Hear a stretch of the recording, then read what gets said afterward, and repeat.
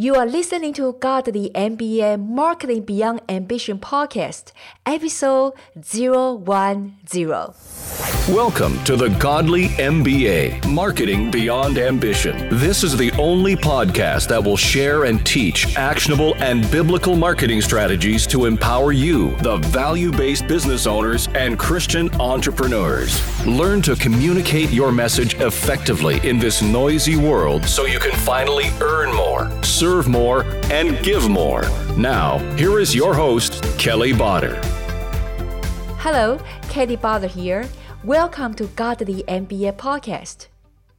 As business owners and entrepreneurs, to create buzz around our business so we can be more visible in front of our potential clients and customers, to establish more credibility is one of the most important tasks.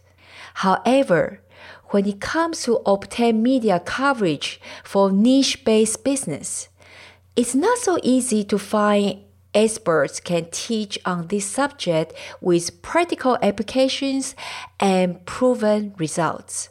If you ever found one, generally speaking, the price tag is not necessarily a great fit for most small business owners. But today, I have a solution for all of us. Our guest today is Jeanette Marie.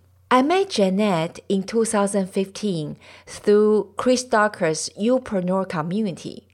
Since then, we became good friends and found ourselves share some common interests in life as well. I know many of my fellow entrepreneur friends, myself included, we have used her strategies and become such like contributors for Huffington Post, Business Insiders, and many more other media outlets. So what she teaches truly works. Here is her official bio. Jeanette is a British journalist and PR coach who helps business and brands tell their story in the media. She's written for various national publications, including The Guardian, Huffington Post, Daily Telegraph, Entrepreneur, Independent, Daily Mail, and The Sun. Many consumer titles and made dozens of appearances on radio and TV. She lives near London with her husband and 10-year-old daughter and runs her business from her garden, the very well-known Shed Quarters, local coffee shop, or wherever she happens to be in the world. Now, let's check with Jeanette. Hello, Jeanette. Hello, how are you? Good. It's so happy to see you again virtually. We just saw each other in person. We did, yeah, over at New Media Europe in London, and we had a good time, and we ate a lot, didn't we? Yeah, we just want to talk about that, you know. You guys now, but before this conversation, you guys heard that her amazing credentials. But I gotta be honest with Jeanette, I gotta say that you totally rekindle the hope of PR for my business. It changed my perspective to journalists that you guys can be so soulful as well. Oh, that's good to hear. Well, Jeanette and I share some common things and interests in life, such as we both are moms, we are hustlers, and in fact, she inspired me to take action for this podcast. But more importantly, we both love eating and exercising. People think I am skinny, but Jeanette is so tiny that when we were both in conference, I figure I'm not the only one crying hungry frequently. Yeah. Jeanette, actually, you are a runner, right? Yeah, I run really regularly. I belong to a running club here in the UK, and I also run in my local park run every Saturday morning. So I get up at 9 o'clock and take part in the timed run, which we have all over the UK, but I think are pretty much all over Europe now as well. Yeah, and I love it, and love beating my time every week, sort of taps into the competitive side of me. Yeah, well, because many of my listeners are actually from US. I'm not so sure in US we had the park run or not. It never took off in the park run. I think it's probably because the US is such a big country where I guess, in the UK, there's probably one in every park. You go 2 or 3 miles and there's one in every park, or maybe 5 miles or something. But I think in the US, maybe it's too difficult because it's a big country. But I read that it just didn't take off in the US, which is kind of surprising. But I guess if you think about the size of the country, maybe that's why. Yeah. Because I remember when I live in Vegas, I had to drive to go to a park, really. Yeah, so that probably is why. Generally speaking, sometimes as an outsider, meaning that we are not journalists in that field, we kind of feel like, meaning business owner, we know that, well, you guys are very busy, always fast talking, and but popular in your own ways. So we might sometimes feel a little bit cold and distant and don't know how to approach you guys. So can you share a little bit about actually where you're from and then how you came along from such a well-established journalist for top media outlets such as Guardians and so on, and to start building your own business to serve the small business owners and entrepreneurs? Well, I actually started my career as a school teacher. So when I was finishing up university, I did an English degree, and I always really wanted to go into journalism, but everybody told me it was really competitive and I wouldn't be able to write for the national newspapers. I'd never make it. And I think I believed the hype. So I was also interested in teaching. I've also always really enjoyed teaching. So I went and trained to be a school teacher. And I did that for about 3 or 4 years. I didn't not like it. I did like it, but it was just, I was in my mid-20s. I was spending every evening working and every weekend, a bit like I do now, actually. But but it was just for somebody else. And I mean, and being a teacher, it's really hard work. It's probably the hardest job I've ever done or will ever do, because you're not just teaching the children the curriculum. You're like a social worker. You're like a first aid worker, you're like a counsellor, a psychotherapist, like you're trying to be all of those things to children, teenage children who are very complex. And I used to just feel exhausted. I was just exhausted. So after about 3 or 4 years, I thought, well, I can stick at this or I can do something else. So I just took the plunge. I gave up my job. And everyone was telling me I shouldn't do it, but I just gave up my job and I went and retrained in journalism. So I went back to college at the London College of Printing, which at the time was this really kind of funky art college at the back of the Guardian. And it literally was the London College of Printing. And it was a really great place to be. Like, it was just, there was just like artwork everywhere and kind of really kind of like creative looking people. I really enjoyed it. And so there I did my diploma.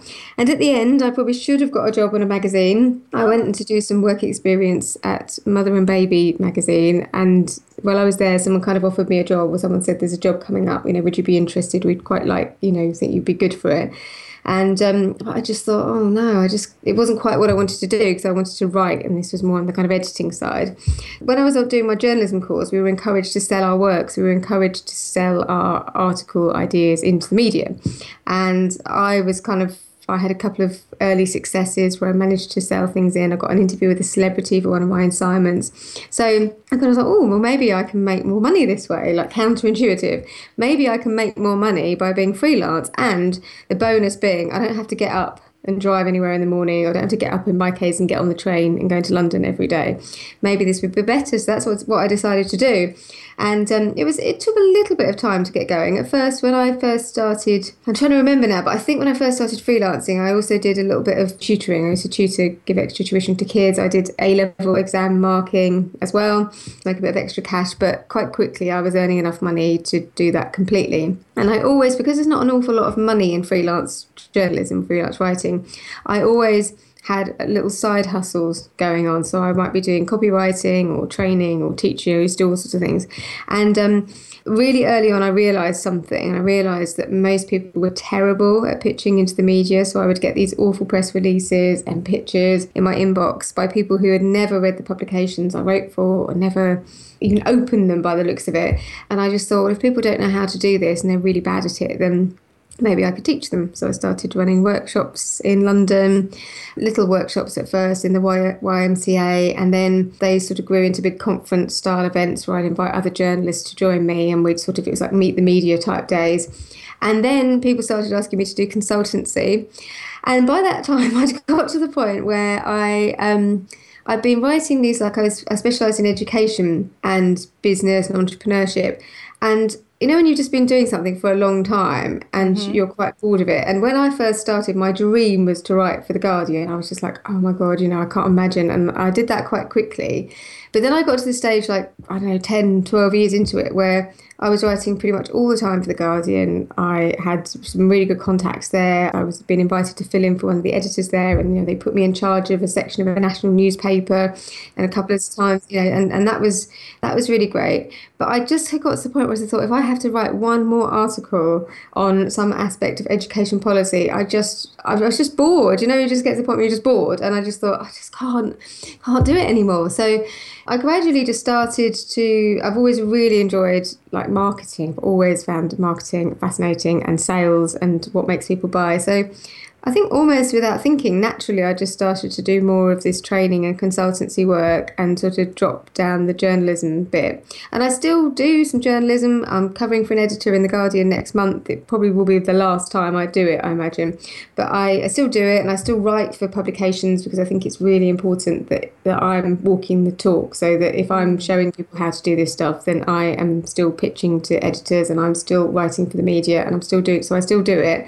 But I spend most of my time now teaching other people how to do it. I've got a coaching program, I've got a membership community, I do like one-to-one consultancy as well, or consulting with corporates, not much, but I do a little bit of it. I've got a book coming out, and so basically I just spend all my time teaching people how to get into the media, which I think is incredible fun, and you know, more fun than what I was doing before, I have to say. I think sometimes you just get to the point where you just need a new challenge, don't you? And I think I just needed a new challenge, so that kind of brings me up to where I am now. Does that all kind of make sense? Yeah. That's why actually it's perfect timing we can talk about your book. I want to ask you a question, say, why you say in your book, which is the title, guys, this is fabulous, called Your Press Release is Breaking My Heart. And then, okay, I need to read the subtitle. A totally unconventional guide to selling your story in the media. So what are the common mistakes that you see in over a decade? I don't want to say your age. Okay, over a decade for entrepreneurs that in their PR efforts. I think that was quite literally that. I used to see these press releases that people had written coming in, and they were just so awful. Like, they weren't badly written, they were like nicely written, but it was just that the people who sent them had never read the publications that I was writing for or editing. You know, they just never given me any thought or what I might be looking for. They weren't personalised in any way. And they were just so bad that they'd almost want to make you cry. They quite literally would break your heart because they were like so bad. And I just kind of like used to think, I guess what used to really annoy me is that a lot of the time, or some of the time, these PR companies have been hired by entrepreneurs or people who ran their own businesses. And I'd be like, that could be me, or that could be Kelly, or that could be somebody who doesn't know any better, who's hired this company to do this work for them and believes that they're doing a good job and doesn't know. And I've often been tempted actually to email people, to say, business owners, and say, do you know what this person is sending out on your behalf? So it was just like, we call them as journalists, we often call them like heartbreak stories or heart sink stories, where you're just like, oh my God, like nobody would be interested in that. And, you know, the kind of like, oh, we've won an award, or we've got a new marketing manager, or, you know, just really kind of dull stories. And so what I really wanted to do is, like, I saw all these like small business owners and entrepreneurs being ripped off, really. And I kind of wanted to say, look, actually, you could do this yourself. You don't need to hire a PR firm. Or if you do, here's something that will explain to you how it works, so that you can make a good decision and find a decent person and the right person to do this for you, who will do you a good job. I think, so what you say, when we say about the common mistakes, probably one is they probably even don't know. They never read the publication. Yeah, they never do their homework, basically. Yeah. And if they really hire somebody to do it, they probably need to pay attention to as well themselves. So, you know, before this interview, I want to be really practical for both sides, for you and for my audience, that I ask my audience that what kind of subject when it comes to PR that they are interested. So since most of my clients, they are all entrepreneurs, so they ask, well, number one, so how to PR for their product launch?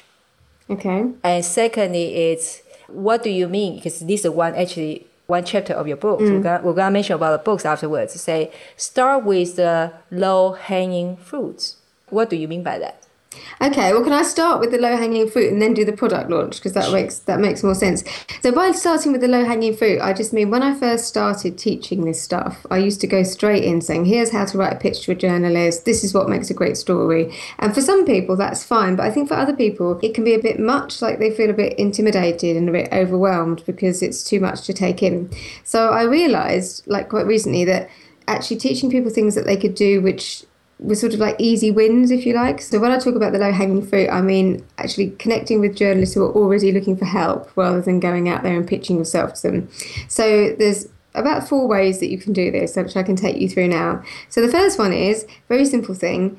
Now, where are most of your audience? Are some of them in the US, did you say? I would say a lot is in US, yeah. So we have this thing in the UK which is called journo request, which is just a hashtag basically where journalists will put out a request for what they're looking for. But I think the US equivalent, Help a Reporter Out, they have a hashtag where you'll see requests from journalists who are saying, I'm looking for a woman to interview who has 7 children but holds down a demanding career, or an entrepreneur who started a business without any kind of angel funding, or a coach who can give me advice on how to cope with anxiety or something like that. So is it Twitter, you mean? Yes, this is on Twitter. So Twitter hashtag. And if you were to go on there right now, then you would find that there'll be journalists there looking for help already. So it's like the low-hanging fruit. Just reach out to them, go back to them and say, hey, I can help. And easy, So some of my clients with the British version, which is called Journo Request, there's one lady, she's an app developer, and Mother and Baby magazine, which is one of the big parenting magazines, they were looking for somebody. She developed this app because she had 3 children, none of them would sleep at night. So she decided to develop an app to help children go to sleep. They were looking for somebody who, great business story, they were looking for somebody they were doing a sleep issue. They wanted a parent with a story around sleep, so she just got in touch and said, hey, my children's sleep habits were so bad, this is what I did, nice picture, there she is. And she posted in my Facebook group the other day a picture. Another one of my clients is a coach or sort of psychotherapist who specialises in anxiety actually, and so she just responded to something to one of the big women's magazines. I think it was like Good Housekeeping or something, and they were looking for an expert to comment on anxiety. She just replied, she gave them a quote, and there it was, and she could say she'd been featured in Good Housekeeping. So it's like easy peasy. So that's what I mean by low hanging fruit. It's just like, it's not scary to go up to somebody who's already looking for something. It's really easy. So, and what I advise people to do as well is while you're at it, while you're looking at those Harrow, that's what we normally, the shortened version of Help a Reporter Out or Journo Request, is to, while you're there, just kind of check out the journalists and see who else they write for, if they're freelance, or if not, just check out what they're sharing, what they're talking about, because you're not just answering to that particular request, but you're also building up your media contact list. You're trying to get an understanding of what kind of things they're writing about or making programs about or whatever. And the other tip I would give as well on that is to reply to them, even if it's something you think you can't help with. So I have had people come back to me and say, well, I checked it and there's nothing that applies to me. I said, well, is there anything that a friend might be able to help with, or a colleague? Because, if I see something that I can't help with, but then you say, I think, well, actually, Kelly could help with that because that's really her specialism. So I can go back to you and say, Kelly, would you mind helping with this one? I can put you in touch with this journalist. And then when I go back and I want to, pitch an idea to them, I can say, oh, do you remember I put you in touch with Kelly and she helped you out with that article? So I think it's worth responding, even if it isn't something that you think directly, if you can just help at all, you're kicking the door open, basically. So that's the first thing. The second thing is kind of related. So there's these things called media inquiry services, and Help a Reporter Out is one of them. And there's one in the UK called Response Source. There's one called Gorkana. Source Bottle, I think, is the Australian one. But basically, wherever you are in the world, there are these services. And basically, they put journalists in touch with people who are looking to be featured in the media. So it's almost like a nice dating service. Put the two people who need each other in touch with each other. Now, some of these services you have to pay for. So I think Response Source in the UK you do have to pay for. I think Help a Reporter Out is free. However, you can get free trials of them, even if they are paid for services. So it's worth taking a trial out for a couple of weeks, seeing what journalists are asking about, responding to as many as you can, and some of them are really good. They're often national publications or national TV shows, radio shows, then taking the names of the journalists and keep putting them in a spreadsheet so that you've started to build up your contact database. And again, responding, even if it's something you can't help with, responding, with a friend or something. I mean, I noticed my PA, Jo, she looks after my emails, and she had found a story that really suited her, actually, because she's a business owner as well. And it was something to do with an older woman that's got a friendship with a younger girl, and she's taken one of her daughter's friends had come to live with them, and Jo left home when she was quite young, and so she kind of saw this girl struggling, so she invited her to come and live with them, and they've become friends. And so Jo said, "Oh yeah, I hope you don't mind, but I replied to that response source request in your because I thought I could help, and obviously she's got a business, so that's low hanging fruit, because again, it's just replying to an email, just responding to somebody who's looking. You might not get, they might say thanks but no thanks, or some of them might work out, some of them won't, but you're learning all the time about what journalists are interested in. You're getting the names of people on the publications that you and the right editors as well to go to, so that's great. And the other thing I say, so that's like my second thing. My third thing is, stop me if you think you've had too many. No, my goodness, this is value bomb, the Chris Ducker would say, right? Yeah. So the third one is to make it easier for journalists to find you online. So this is something I shared actually in my talk at New Media Europe, where we were together last weekend. So journalists hang out on Twitter. That's something that you should know anyway, that most of them hang out on Twitter. And they use Twitter like a search engine. So if I'm looking for an expert in, say, phobias or something, I'm just going to go phobia expert and put it in Twitter. And if you pop up first, then great, I'm going to go to you. I'm not going to bother with anybody else. But I showed an example, actually, when I was speaking at New Media Europe, of the difference having a well-optimized Twitter profile can make. So I showed 3 examples of people. In this case, it was a lawyer specialising in sex discrimination. So I pulled up 3. I searched that term. The first lady I got just had that. It said lawyer specialising in sex discrimination. So it's perfect. I knew exactly what she did. She had a photo of herself, and there was a phone number. Crucially, there was a phone number. Now, journalists don't work 9 to 5. They work 24 hours a day. So if, just a really simple thing, but just having a phone number on your Twitter profile immediately puts you ahead of the game if they're searching, and making sure that your Twitter bio says exactly what you do, not, loves coffee, likes running, enjoys walking the dog or whatever. These things can really help you. And the other thing as well to mention, which it is politically correct to mention it, but journalists they're under pressure to show diversity, basically. So this particular example, this lady was, I don't know, she looked to me like she's from an African background or something, and journalists are under pressure to find people from diverse backgrounds. So if you are from a diverse background, for God's sake, put a picture of yourself up there, because that's going to help. And women as well, broadcasters are particularly under pressure to feature more women in the media, and more people who don't fit the conventional stereotype of an entrepreneur, like, man in grey suit type thing. So if you're a man, this is not to put you off, but it's just kind of just bearing these things in mind, that actually, if you look a little bit funky and you look a bit different. So I was saying this to Martine, and we met a lady over the weekend, didn't we, at New Media Europe, and she doesn't look like your typical kind of entrepreneur. She's got like this bright blonde hair, and she's really kind of striking looking, and she's got her own style, and actually that kind of thing's really attractive to the media. So if you can bring that out, your personality, they want people, they want personalities, they want diversity, they don't want men in grey suits, basically. So okay, so Janelle, we need hair dye, obviously. Hair dye, yeah. Yeah, we look a bit too normal, maybe. But if you've got something about you that's quirky or different, actually that's quite good.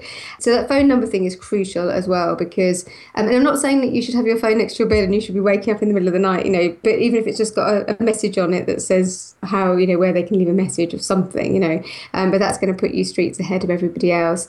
The other thing is that journalists will also look on LinkedIn as well for people, and this is a little tip for you if you want to boost your chances. Again, think about that keyword thing. So the example I gave when I was speaking at the weekend, so say for example I'm looking for a phobia expert, so I just searched in LinkedIn for a phobia expert. I got this lady up called Lauren, who's now famous in all my talks. She has no idea, but she's famous because I feature her in lots of my talks, who it just says the little description on her LinkedIn page says fear and phobia expert. So perfect. I need somebody to talk about phobia.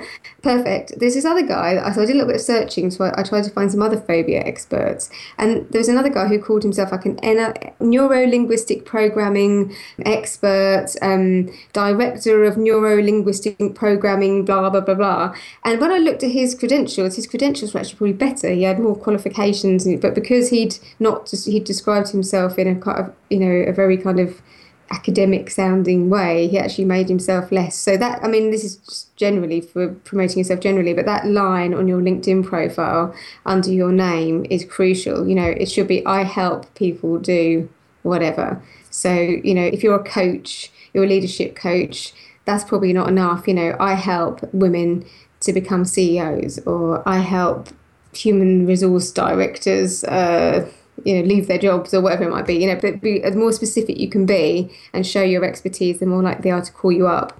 And the other thing is, obviously, have a great photo that's not an Ibiza holiday snap, a professional looking photo. But it doesn't have to be corporate, personality people, great. But also, if you're looking to be on TV or radio, then the first thing a radio or TV producer will do is look you up. And if you've got a little bit of film, it doesn't have to be a professional show reel or anything, just something of you, like me and you talking now would be fine. They just would be enough for, we're on video, by the way, for listeners. That's why I'm saying this.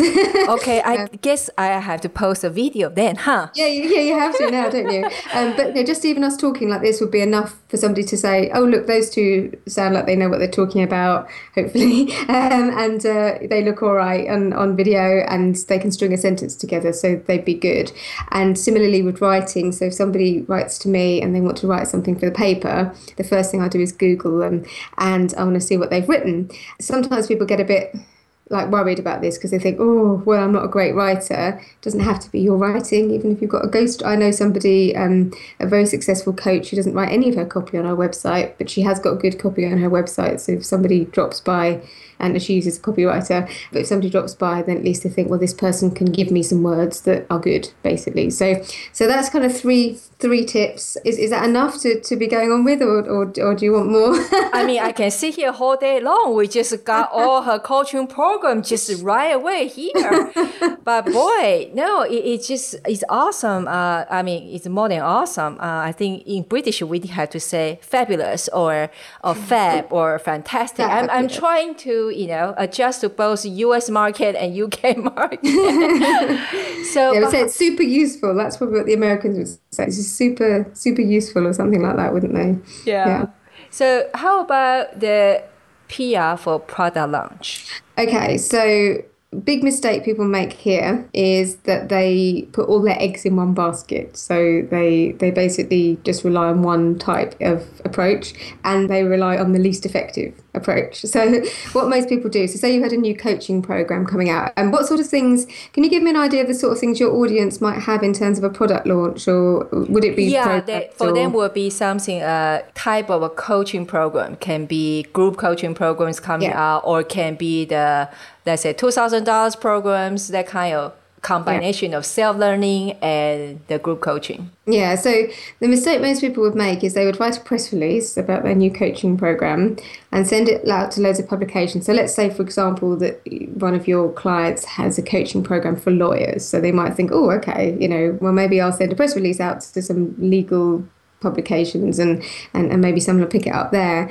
The problem is that press releases, first off, journalists get hundreds of them, and they can't possibly read them all or open them all, and also it's like if you send the same press release to 5 legal publications, they're all going to be different, they're all going to have slightly different audiences, and so basically it's like throwing a pack of cards up in the air and hoping that some of them land in the right place. Some of them might, but actually some of them won't. So I think that's quite an ineffective way of doing it. Now, if people have got products like they're actually selling like, I don't know, like hair dryers or something like that, or it's an actual physical product, then some newspapers and magazines, they do like review spots where they'll actually review things like that. So it might be worth sending it in with a press release. But even so, I would say I'll just quickly say this just to put it into context, but when I worked in Mother and Baby magazine, there were like prams arriving every day, beauty products, makeup, car seats, whatever, and most of the stuff was just piled up on people's desks. And also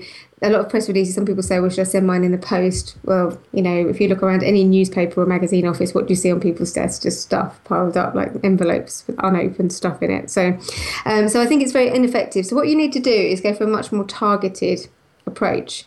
And the trouble with just sending press releases out is that press releases are essentially just news stories. And so does anyone really want to read about the fact that you've got a new coaching program? Let's be honest. Would anybody, even in the Legal Gazette or the Lawyers Weekly, just taking that example, or if say somebody does coaching for people in accountancy or finance or something, does anyone really want to read that Kelly's got a new program? No offense, but no, it's not that interesting.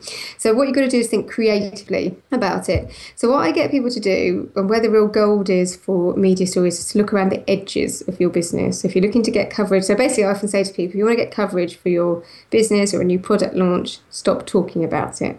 And so I'm doing a book launch at the moment, and I've just pitched something to a PR magazine actually, and I didn't mention my book, was right until the end, very small print right at the end, I mentioned my book.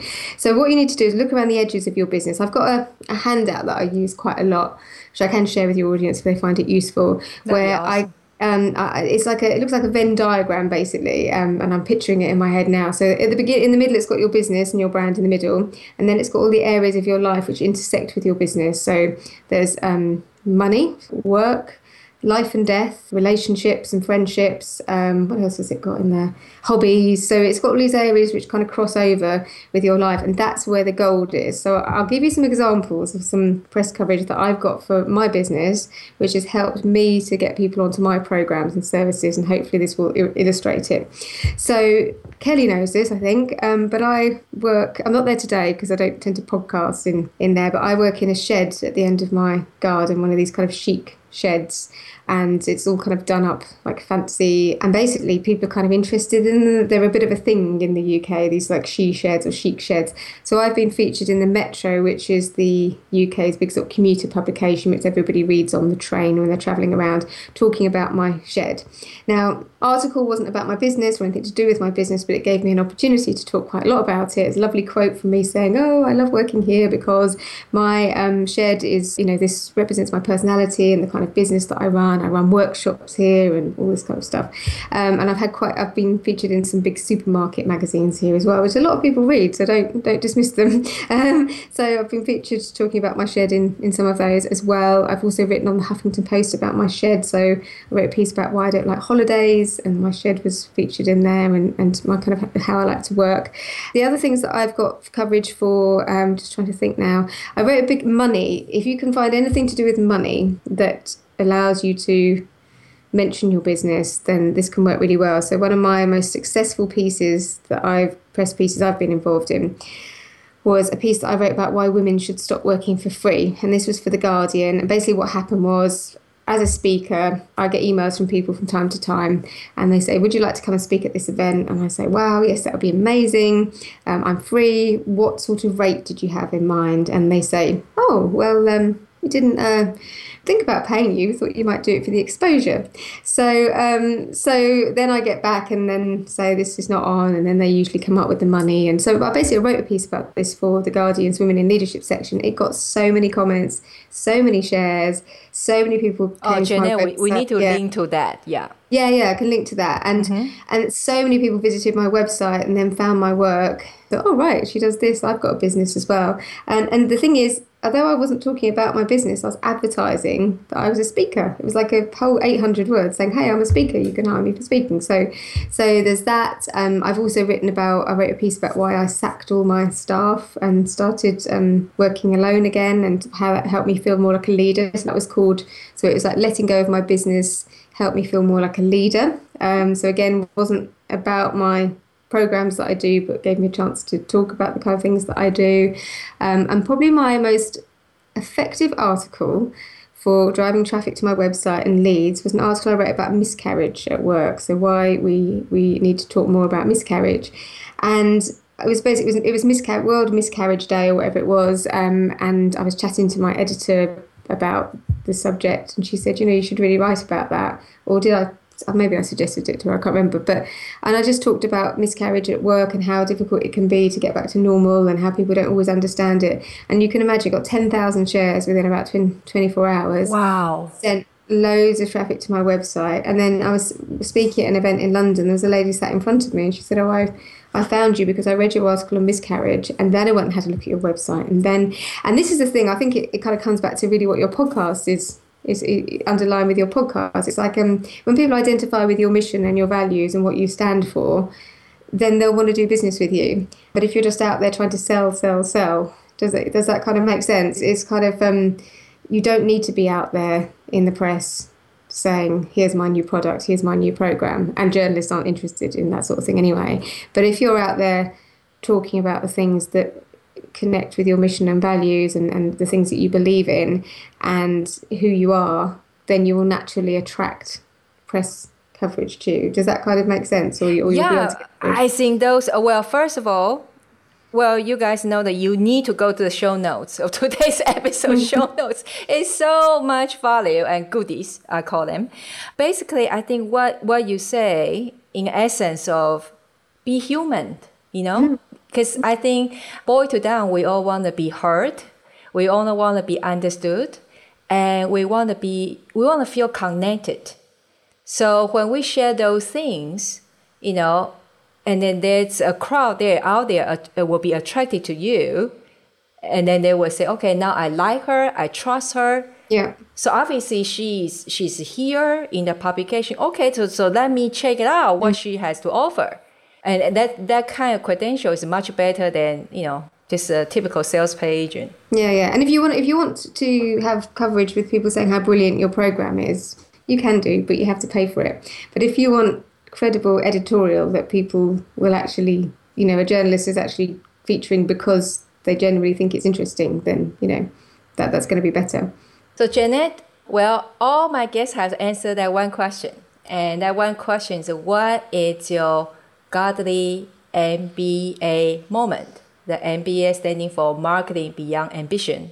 Actually, we kind of talked about that just moments ago. So when it's a moment that you realize that your business is way beyond just a business? Well, last year, so my brand is called Soulful PR, and there's 3 tenets to it. So the first is service, the second is sincerity, and the third is simplicity. But I'll just tell you where that came from because it answers your question. So this time last year, I was a bit confused about my brand and where I was going with my business. And I went to Gabrielle Bernstein's Spirit Junkie conference in New York. And I don't know why I went there, but I like her stuff. But it was a little bit woo-woo for me. But I like her, especially for a British person. I like her stuff, but something drew me to go there. And I was standing talking to another lady from the UK in the queue for the book signing. And I said to her, I'm just struggling to really kind of get my brand to all kind of align. And I said, the trouble is, all these people here, you all do good. You're yoga instructors and you help people with nutrition and health, and, you run a Pilates retreat or whatever it is. What do? I teach people to get into the media. And she stood and she stopped and looked at me and she said, but you help people to tell their story. You help people to tell their story and share some good in the world and to help others. But, if you can help people to get the word out about their business and what they do, that helps them to help other people. So you are helping people, and it was a real light bulb moment for me, because I was like, yeah, I'm not just doing this kind of like waste of time. I'm actually, helping good businesses to get better known in the world, to share their message in the world. And actually I can feel quite proud of that and feel quite happy with that. So that was really kind of like my light bulb moment, where I really sort of felt my godly MBA moment. Thought, actually what I'm doing isn't just about, the work that I'm doing every day. I'm actually making a change in the world and helping other people to make changes through their work.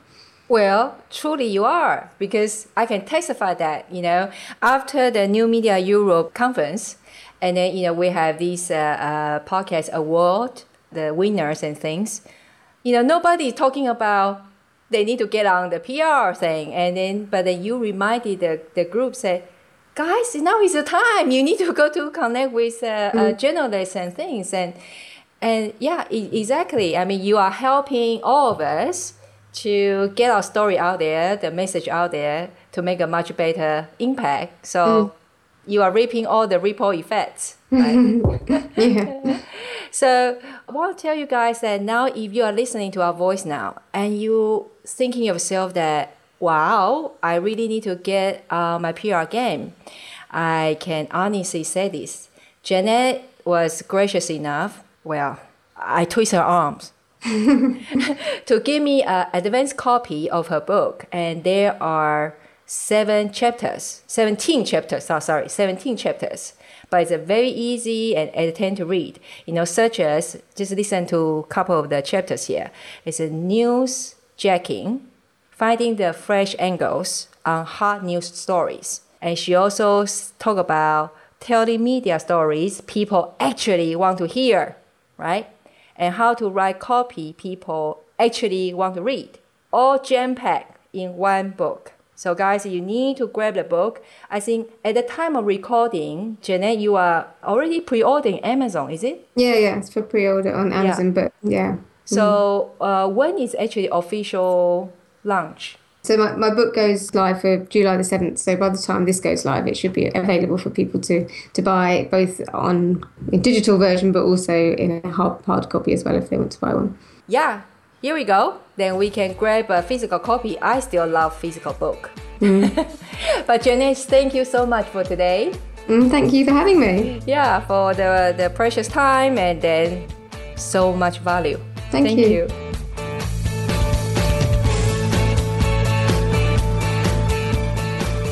What a jam-packed interview. I trust you have enjoyed this episode as much as I did. As you can tell, Janet and I had a great time to create this episode for you. And she has shared so much PR tips and insights in the show. For all the information, articles we mentioned during the show, please visit kellybarder.com/010. Thank you so much for listening to the show. We know you have given us your most valuable treasure, your time, and we don't take it lightly. We truly appreciate it. Did you enjoy the show? If yes, please do share, subscribe, and give us your honest reviews on iTunes, so my team and I can continuously produce valuable content for you. Don't forget, for all the goodies we mentioned during the show and my free gift for you, the business blueprint for Christian entrepreneurs, is at kellybarder.com. Remember, you matter. See you in the next episode. Thank you for listening to the Godly MBA podcast. For more actionable marketing tips and strategies and today's show notes, visit www.kellybarder.com.